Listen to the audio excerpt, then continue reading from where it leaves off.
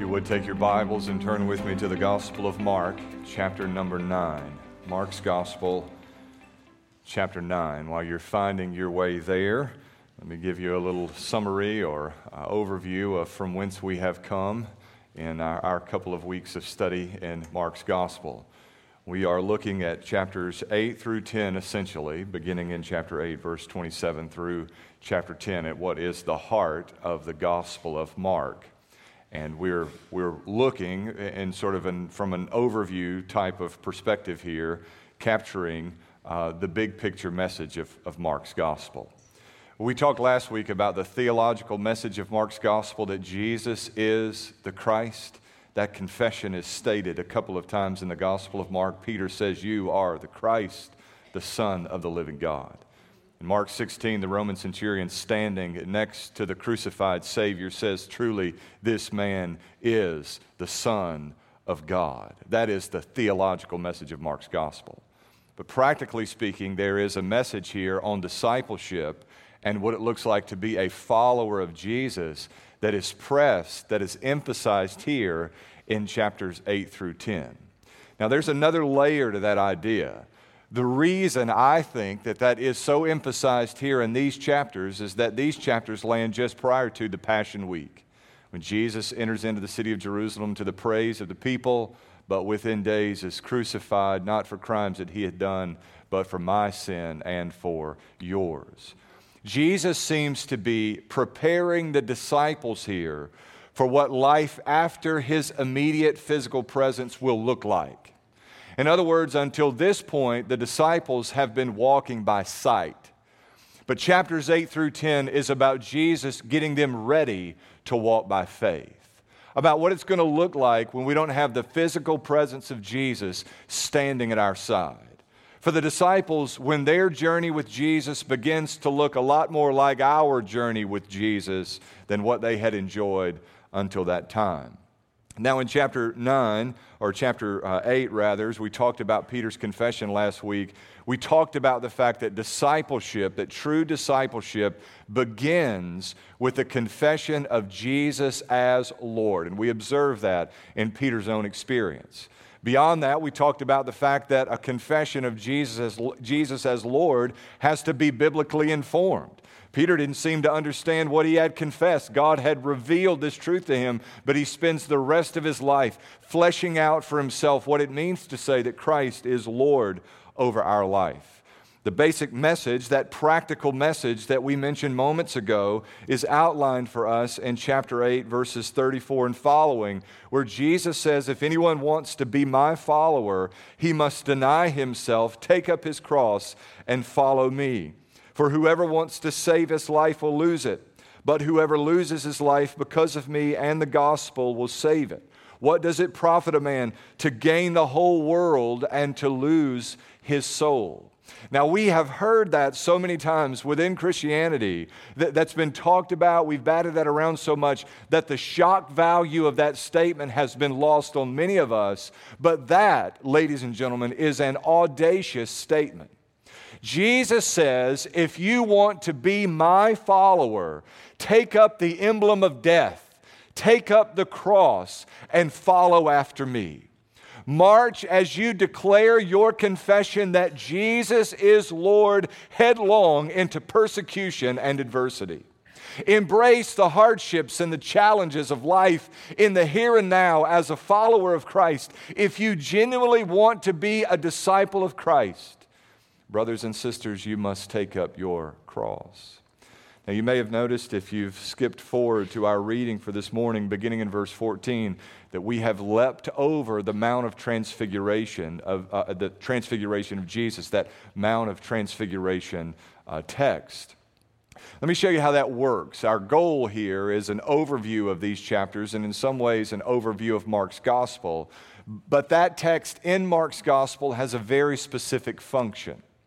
There Jesus goes with Peter, James, and John in tow up the mountain, and Elijah and Moses descend, and they're conversing there.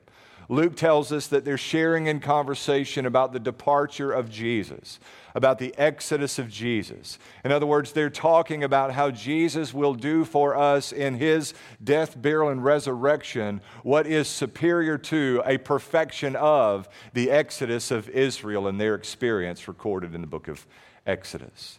And then God booms forth in this powerful voice, and here's what he says: "This is my beloved Son, listen to him." Now, if you've lost the sting of take up the cross and follow me, this is here in order to help us to understand that Jesus has not momentarily lost his mind in demanding so much of us. That this audacious statement, take up the cross and follow me, is right. God verifies from heaven that this is what discipleship looks like. And so Mark continues, beginning in our text this morning, defining the terms of true discipleship for us, what it looks like on an everyday basis to take up the cross and to follow after Jesus. Emphasizing in the present passage the incredible role that prayer plays in the process of discipleship for us. Y'all tracking with me this morning? Are you ready? Let's look at Mark chapter 9, beginning in verse 14. Would you stand with me out of respect and honor for the reading of God's word? The Bible says, when they came to the disciples, they saw a large crowd around them and scribes disputing with them. All of a sudden, when the whole crowd saw him, they were amazed and ran to greet him. Then he asked them, "What are you arguing with them about?" And out of the crowd, one man answered him, "Teacher, I brought my son to you. He has a spirit that makes him unable to speak. Wherever it seizes him, it throws him down, and he foams at the mouth, grinding his teeth and becoming rigid. So I asked your disciples to drive it out, but they could not." And he replied to them, "You unbelieving generation, how long will I be with you? How long must I put up with you? Bring him to me." So they brought him to him, and when the spirit saw him, it immediately convulsed the boy. He fell to the ground and rolled around, foaming at the mouth. Jesus asked his father, "How long has this been happening to him?" "From childhood," he said, "and many times it's thrown him into fire or water to destroy him. But if you can do anything, have compassion on us and help us." Jesus said to him, "If you can, everything is possible to the one who believes." Immediately the father of the boy cried out, "I do believe. Help my unbelief." When Jesus saw that a crowd was rapidly coming together, he rebuked the unclean spirit, saying to it, "You mute and deaf spirit, I command you, come out of him and never enter him again." Then it came out, shrieking and convulsing him violently. The boy became like a corpse, so that many said, "He's dead." But Jesus, taking him by the hand, raised him, and he stood up. After he went into a house, his disciples asked him privately, "Why couldn't we drive it out?" And Jesus told them, "This kind can come out by nothing but prayer and fasting." May the Lord bless the reading of his word. You may be seated. I don't think that you can overstate the importance of prayer in the life of the believer. There's a certain amount of spiritual warfare that the preacher engages in the build-up to every sermon preached. If you've ever been assigned with a Sunday school teaching responsibility or to teach in any gospel capacity, you have experienced this yourself. The tension and the frustration and really the opportunity that God often provides at living out the principles of your passage in the days leading up to your teaching or preaching event.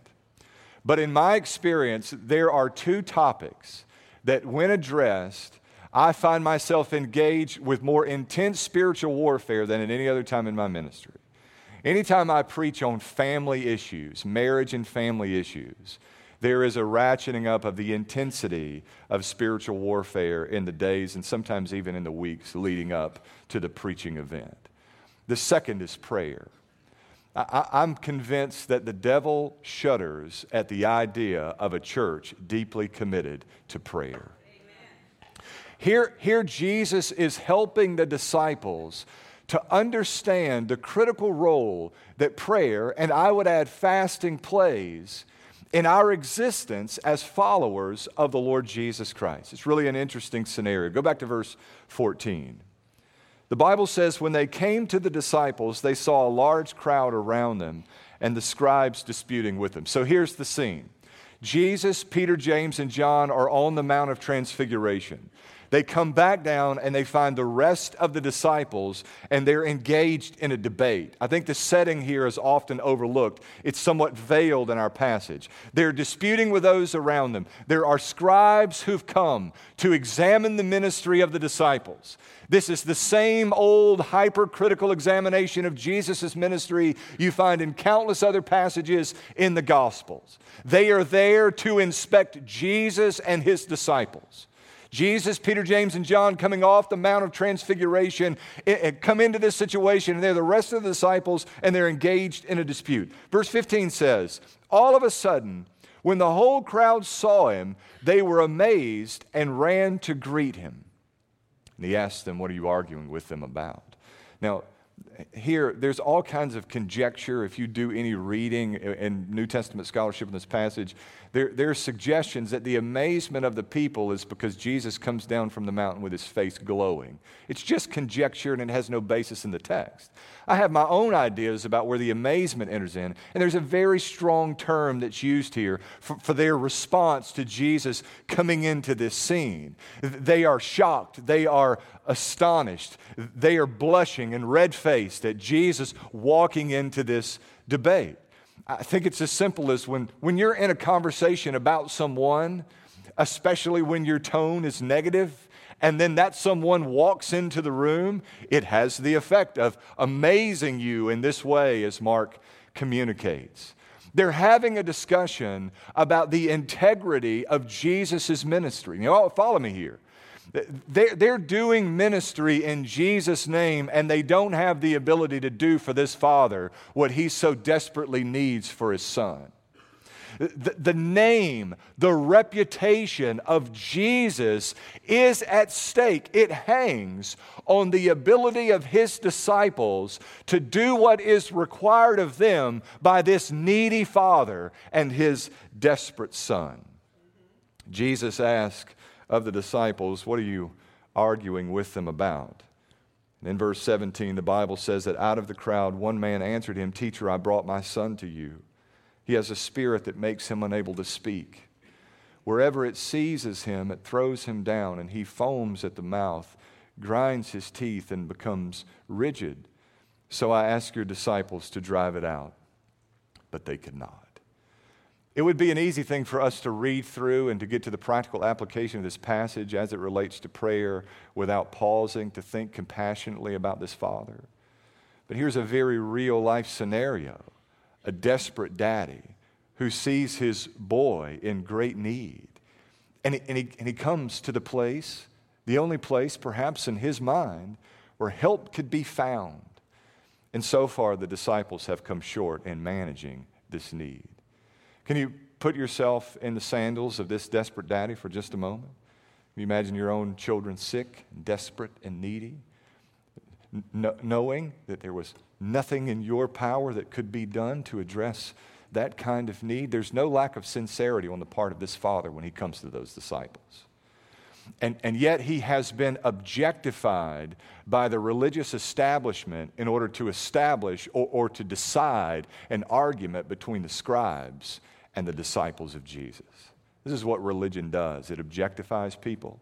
It makes of people of real life circumstances nickels and noses. And yet Jesus deals mercifully with a hurting father.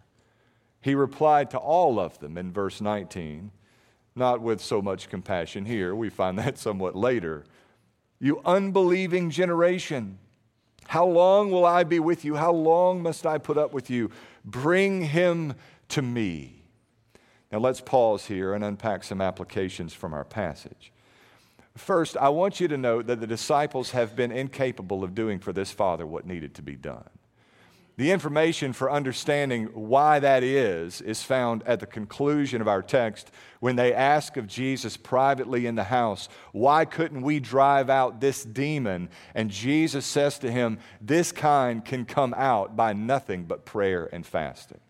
Here is principle number 1. Tuck this away in your heart, scratch it in your notes. Without prayer, you will be limited in your life and in your ministry to your own natural ability. Now, this is the trouble with the church. We have so often limited ourselves to our own natural ability.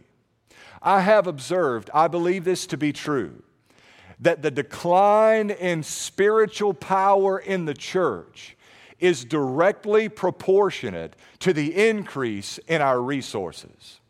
In other words, the more stuff we have, the better we believe ourselves to be, the more independent we become in our lives and in our ministries, thereby cutting ourselves off from the power of God available to us through the means of prayer. If you cut yourself off from the power of God by slacking with regards to prayer, you'll find yourself rising no higher in your life or in your ministry than your own natural gifts, abilities, or talents will take you. Amen. This is a scary thing. There are people who have a natural disposition toward goodness. You know, some people who we'd call good old boys and good old girls. And apart from the power of the Spirit, they'll never rise beyond that. And then there are those of us without such a naturally good disposition. And apart from the power of the Spirit, we will never rise beyond that. I think in ministry this happens as well for preachers. You work at your craft, and there is something of a learned skill to preaching, to public proclamation. And you train and you labor to know the Bible and to understand preaching and communicating to people. And in my estimation, as I look across the church, there are many, many men who stand and take the pulpit in their own power. And there are many, many congregations who are satisfied with the power of the preacher, who would deny themselves the power of the Spirit. This is a scary thing. Apart from prayer, you will be limited to your own natural ability. You see this in your life. You know this to be true. That there's a certain degree of obedience that you have a natural inclination to achieve. There's a certain degree of ministerial faithfulness that you can achieve in your own power. But to do what God would be pleased with our doing. Listen, I want a ministry that goes well beyond my natural ability. I want a life that exceeds my natural capacity for faithfulness. One that brings honor and glory and praise to God. One that says that I have been crucified with Christ. Nevertheless, I live, yet not I, but Christ who lives within me. That's what it means to walk in the Spirit. To exceed the capacity of the flesh by leaning fully on the presence of God in our life through prayer. Apart from prayer, you will always and forevermore be limited to your own natural ability. There's a second thing here. Without prayer, you become indistinguishable from the world around you. In other words, without prayer, you'll operate like an unbeliever. Jesus says, "You unbelieving generation, how long must I bear with you?" And he doesn't exclude anyone from that statement. Every person gathered, every person engaged in the argument, every disciple, and even an unbelieving, somewhat unbelieving father is included in this mass indictment of the crowd. You unbelieving generation.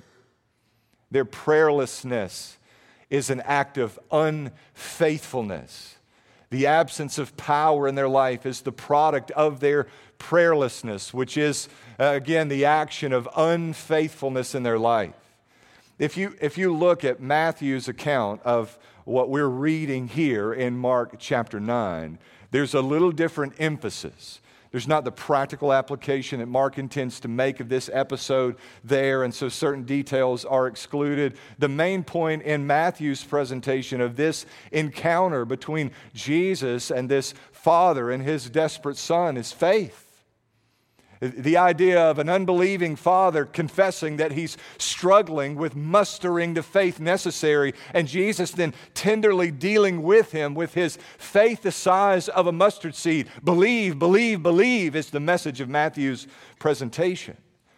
There's really a lot of overlap between the two. Your prayerfulness is really just the acting out of your faith and confidence in God to meet the need that's been brought before you.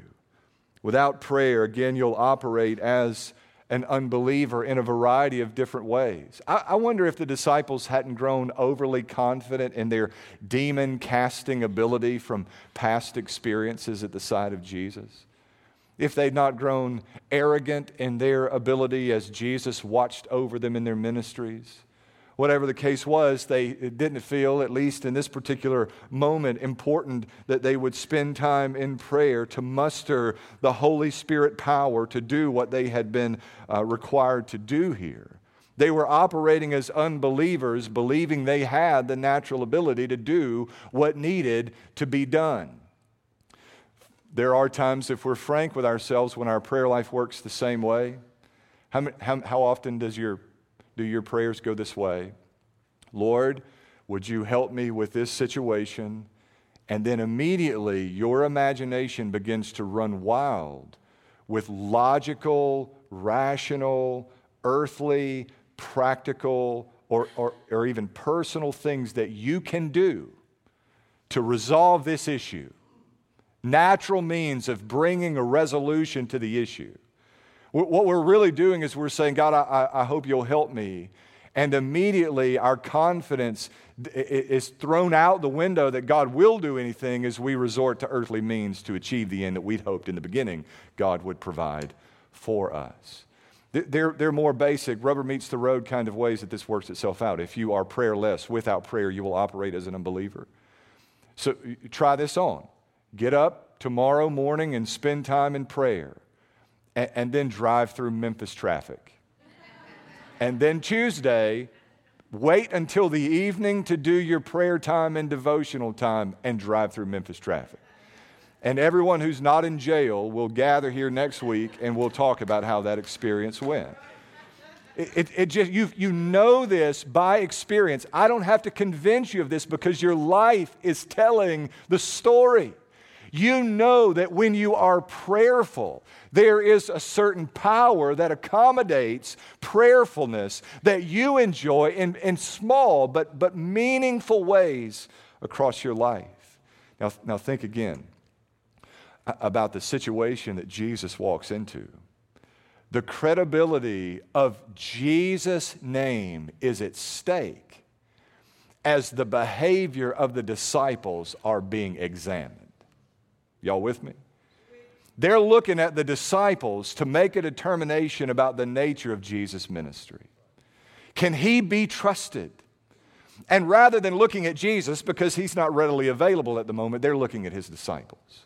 Some things never change, do they? If you're not prayerful about the smallest matters, you will conduct yourself as an unbeliever and rest assured that the world around you is evaluating the power of Jesus' name on the basis of how you live your life. They just flat are. They are watching you. They are making determinations. In fact, in looking at this passage from that perspective, I wonder if the Father did not come to the disciples with confidence that they could do for him what he needed to be done, whereas the statement of his unbelief comes only after they had failed to do what he needed. Lord, I believe. As though perhaps I believed in the past, I thought the disciples could do it, but now it's all been called into question. Now the debate has ensued about the nature of your ministry. Now unbelief is beginning to enter in. I'm looking at what your disciples are incapable of doing. I'm watching the debate. I'm listening to the argument, and my confidence in you is waning all the time. Brothers and sisters, the world around us is watching. And far too often they are watching prayerless and powerless believers who are haphazardly making careless decisions and communicating all the wrong messages about the nature of our Lord's ministry. Some of you need to pray before you post things on social media. Some of you need to pray before you make decisions in life. Some of you need to pray about how you behave at the ball field. Y'all with me? Youth sports is where the testimony goes to die. I'm not just talking about praying about big things. I'm talking about getting up in the morning and with the spirit of Jacob saying, God, I will not let you go until you bless me. Ready me to live this day to maximize your glory here on earth. Listen, every great move of God in the history of the church has been begun in a season of prayer and fasting, pleading with God that He would grant us the desires of our heart. Don't you know He will? Jesus continues His interaction with His Father beginning in verse 23. The Father has implied a question as to whether or not Jesus could do what needed to be done.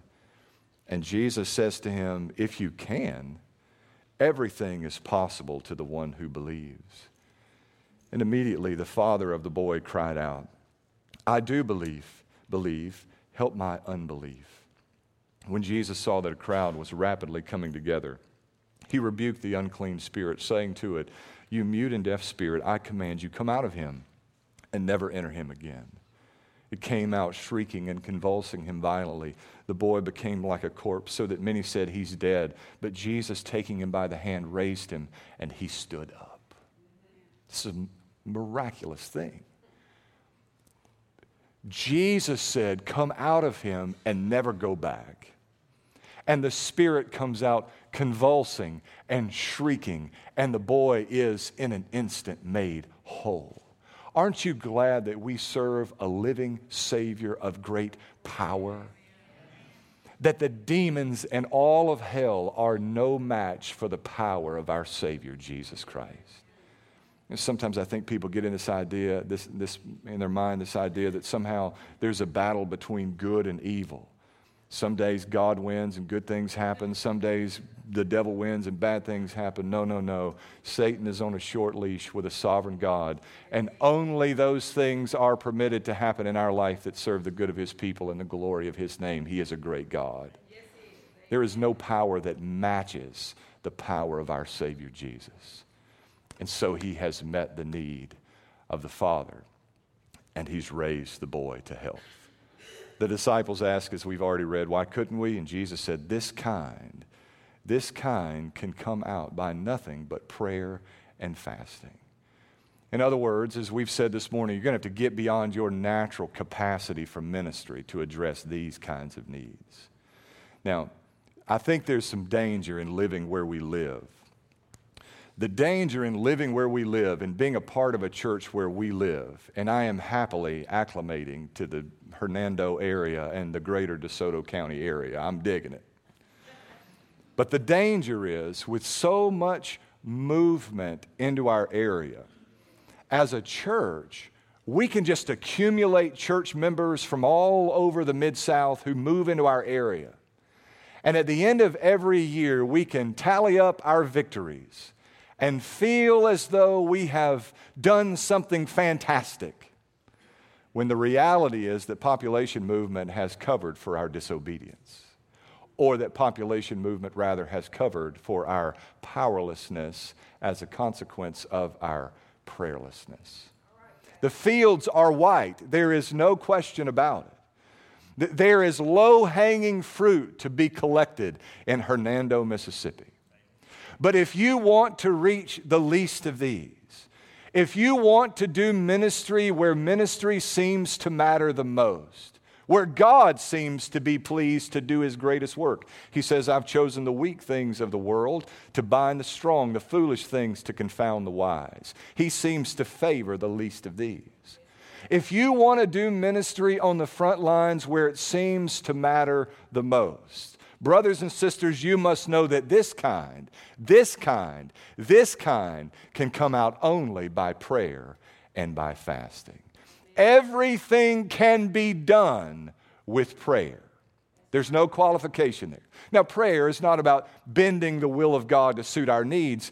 It's about a season of communication with God where He often bends our will to match His will, and then in the course of our communication is pleased to grant us the desires of our hearts as they accord with His will. Everything is possible with prayer, Jesus says.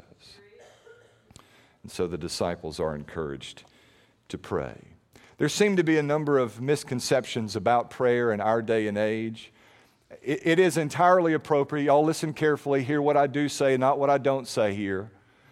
It is entirely appropriate for us to observe that there is no power in prayer. Y'all with me? There is no power in prayer. The power is in the God to whom we pray. Now, the reason I know that people are all crossed up on this issue is because anytime anything bad happens in our life, you get 5,000 messages that say, I'm sending you my thoughts and prayers. To which I always think, well, I don't know why. You're sending them to me. It's not that prayer is about mustering this inner energy or force. That's an idea born out of Eastern mysticism. It seems to have made its way into our culture, but that is not, ladies and gentlemen, how prayer works. It's not about combining all of our wills and our wants and our motivations and bringing that to bear in someone's life. It's about bombarding heaven with the needs of our heart and trusting that there is a God there who is able to meet our need. That's what prayer is about. Everything is possible, the Bible says, through prayer. We have a tendency to pray about things and then forget that we've prayed about them, and then God answers and we quickly move on. Can you think back for just a moment about some times in your life when God was faithful to answer prayers in great ways? Most recently for us, it was coming here. It would be hard to put to words, the strain and the stress associated with that kind of decision. I don't understand the preachers who move every 2 or 3 or 4 years. You may have to fire me and set the house on fire to ever get me to do this again. And yet God was faithful in opening doors and providing clarity. I think back to a couple of years ago when an 8 and 10-year-old boy, 8 and 11-year-old boy came home from church with an interest in praying for orphans in our family prayer times. And I never connected these two up, but in the years since, we've been hosts to 4 foster children, still are hosts to 2 foster children, and I have to believe that that's the direct result of our boys being encouraged to pray for the needs of orphans years ago. I can think back on some hardships in ministry when there was friction between me and members of the church, and I just thought, there's no way we'll ever get beyond this, and praying through that, months later sitting down and enjoying a meal together as friends, reconciled once again. What seemed to be an irreparable situation, God was pleased to put back together. I remember coming to First Baptist as a 25-year-old kid, scared to death. I preached the 4 best sermons I had the first 4 weeks, and nobody blinked. And I thought, Lord, are we wrong? And I remember laying on the couch in the den of that parsonage and saying, God, I know you've warned us against asking for a sign, but I'm putting out the fleece. And it'd be good, Lord, if tomorrow morning you could give me some indication that this is where I'm supposed to be. We would bring the people up and present them to the church the way churches used to do. It was almost customary there. And we met at 10 o'clock, and at 12:30, there were families who were waiting on people in the church to join them for dinner who were coming into the church to be a part of what God was doing. And people were in the altar and scattered from one end of the church to the other, and God put His big, great stamp of approval on our ministry there and sealed in our heart that we were where God wanted us to be. I can remember the months leading up to Brandy and our wedding. Our family experiences were not positive, and I was so scared that something disastrous would happen. God had called me to ministry, and I didn't want to do anything that would jeopardize my ability to serve, and we just committed it to prayer and said, God, give us a healthy and wholesome marriage. And almost 16 years later, we're still enjoying the fruit of those prayers. I can remember in October of 2004 stretching myself out on the altar at Ackerman Baptist Church and saying, God, I know that right now I'm not where I'm supposed to be, but I pray that you'd open a door and provide an opportunity to preach the gospel. And within 2 months, God had done just that, and he blessed in our little country church. I remember responding to an invitation at Double Springs Baptist Church in the summer of 2001 and being received by the members of the church, and an older gentleman, Mr. Doyle Reed, taking me by the hand, and he said, your granny had our Sunday school class praying for your salvation for 6 months. And I've always believed that I was standing on the shoulders of those elderly gentlemen gathered and praying for me. I remember just days prior involved in a car accident, whispering just 3 little words, God, help me, God, help me, and his faithfulness in doing just that, how he's turned my life around. I'm not what I want to be, and probably not a whole lot from anyone's perspective, but I'm 6 feet and free from where I was headed. God has been so good to me. And prayer has been an integral part of that. Brothers and sisters, I'm just telling you this morning that there is a power available to us through the medium of prayer that we must avail ourselves of. Are you praying? If you're here this morning and you've never trusted Christ, start where I started, with the simple prayer of faith, God, help me. God, help me. God, help me. And you know he will. He will. He'll do for you what he did for me. Yes, he will. Church folks, I know that the first discipline that lags in our life is the discipline of prayer.